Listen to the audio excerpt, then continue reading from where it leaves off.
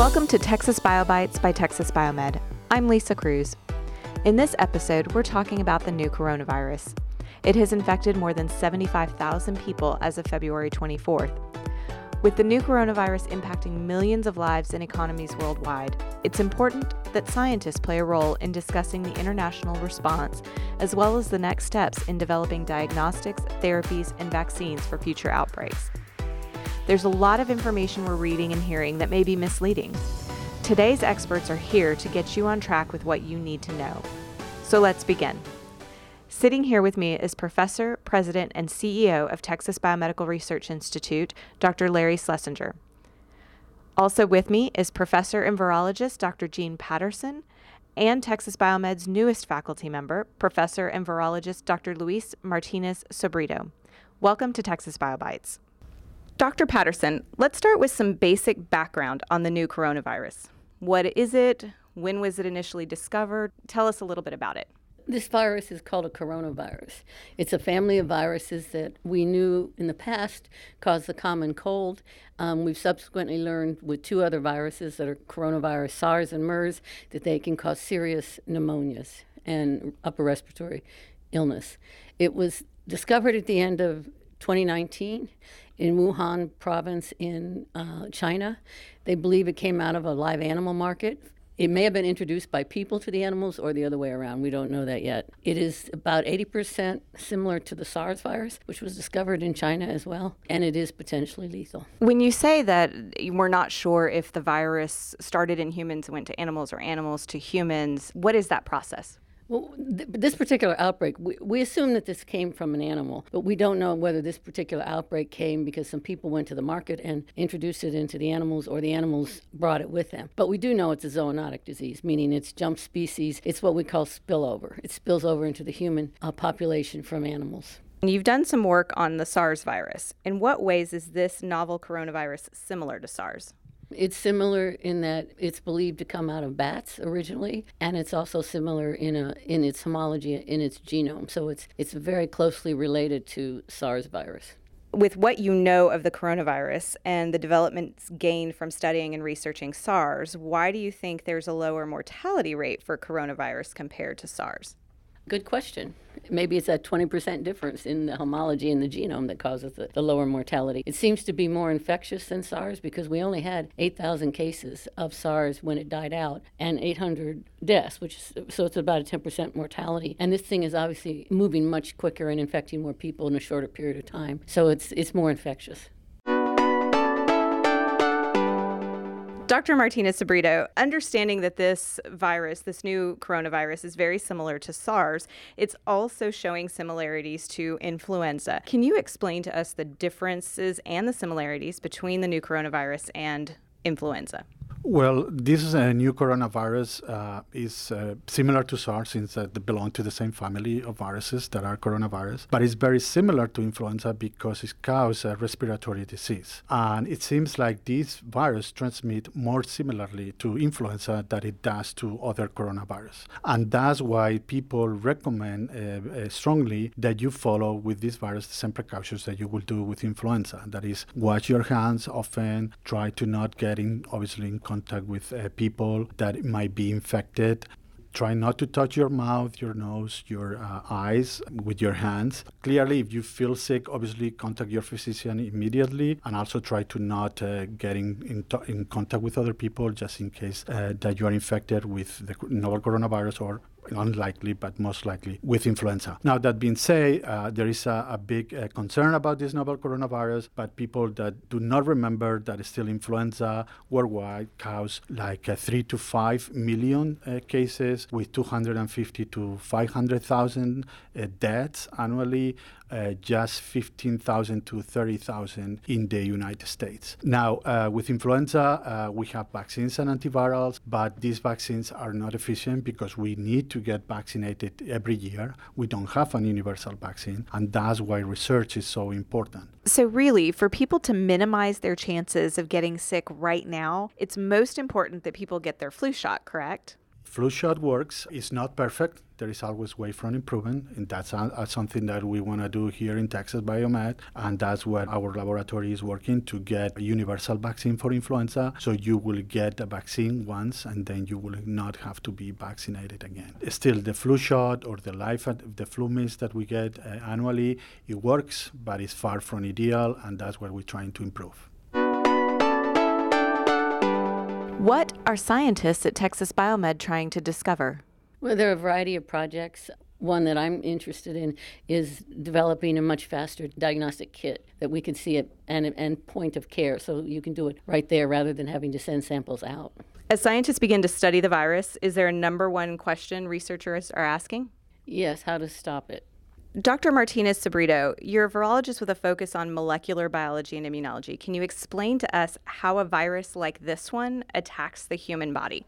So we still don't know how the virus is able to transmit between humans. As Jim mentioned before, it seems like this virus transmits more like flu, not like the previous SARS outbreak in 2002. One of the things that we are interested to do in our laboratory is to develop an infectious clone of the virus that we will generate using reverse genetic techniques. This will allow us to recreate the virus in the laboratory and remove pieces of the viruses that we know that are important for causing pathogenicity. And then these viruses will be attenuated and could be used as a potential vaccine for the treatment of these viral infections. So one question that we actually get quite a bit is, what's the difference between a therapy then and a vaccine? Vaccine is to prevent you to get infected for the virus. So the idea of behind a vaccine is that you develop a type of adaptive immunity, mainly antibodies and T-cell responses. So when you encounter the virus, your body will be able to protect you against this viral infection. On the other hand, we have what we call antivirals, and that's to protect you or to control the virus once you are infected. Explain to us how scientists go about building a vaccine for this new coronavirus.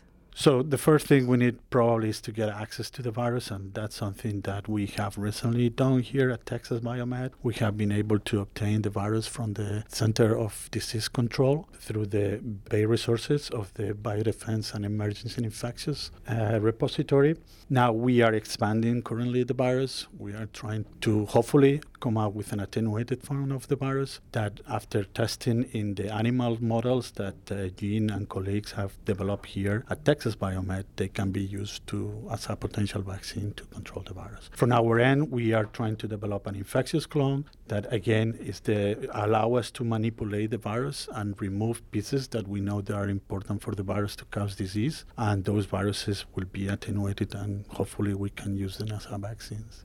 So you mentioned animal models. Dr. Patterson, what is the importance of the right animal model for testing these new vaccines and therapies that we could potentially be creating? It's important that the animal model in some ways resembles the course of disease that you see in humans. You want it to look like a human infection. In some cases, you want to develop a lethal model that you know it goes on to cause fatality. That hasn't been possible with either SARS or MERS to date. So we're looking more for models that show the significant respiratory illness. And then we can show if we can block the respiratory illness with either vaccines or treatments.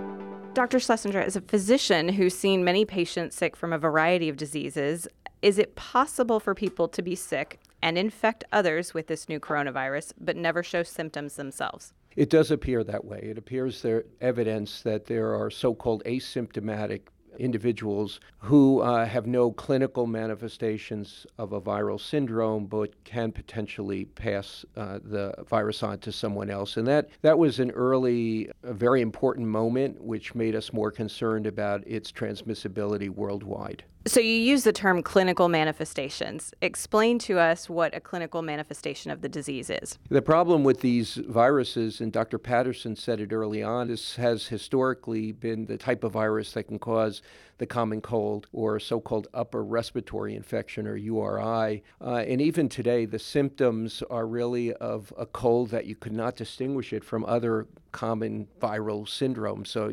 cough, fever, respiratory symptoms in general. That's what makes it so challenging, because it's hard to distinguish it. But In an outbreak situation, everything has to do with the epidemiology. That is, where was the individual? Certainly if they were in the Hubei province or in Wuhan City, there's a high suspicion that this is coronavirus. But in taking a history from a patient, one would want to know early on where that patient has been and if there's any risk. Is the method of care different for those who have the coronavirus than someone who has the flu? Basically, no. One advantage we have is that it is a relative of SARS and other coronaviruses, and there have been some so-called antivirals, some medication which have some efficacy. And although I don't know this for a fact, some of the more serious cases may be given those antivirals, and it's too early to know how effective they are. We certainly don't have any specific new therapies for this virus, but that's what's being tried. But generally, it's supportive care.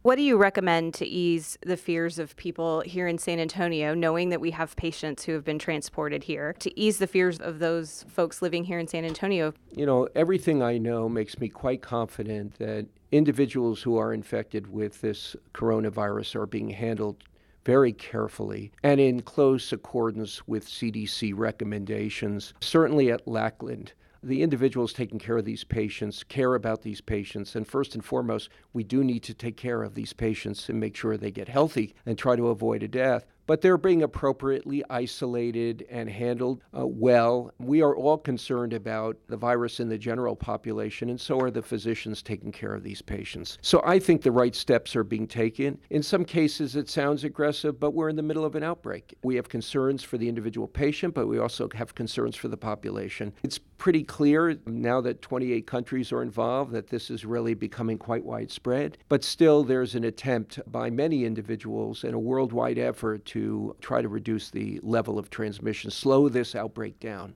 What role do you believe Texas Biomed will have in the new coronavirus outbreak and future outbreaks for that matter? Texas Biomed is here to protect you, your families, and the global community from the threat of infectious diseases.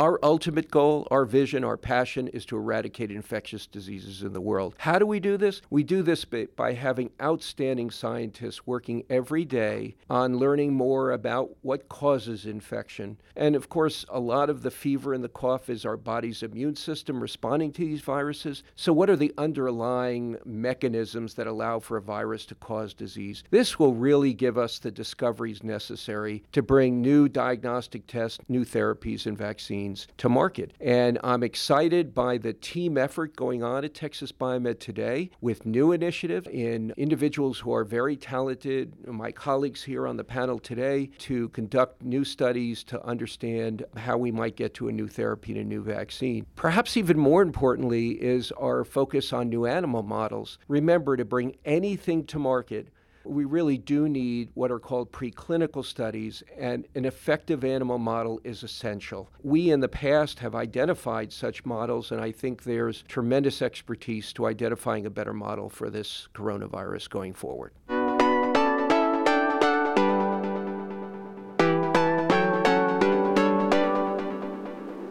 You've been listening to Texas BioBites from Texas Biomed.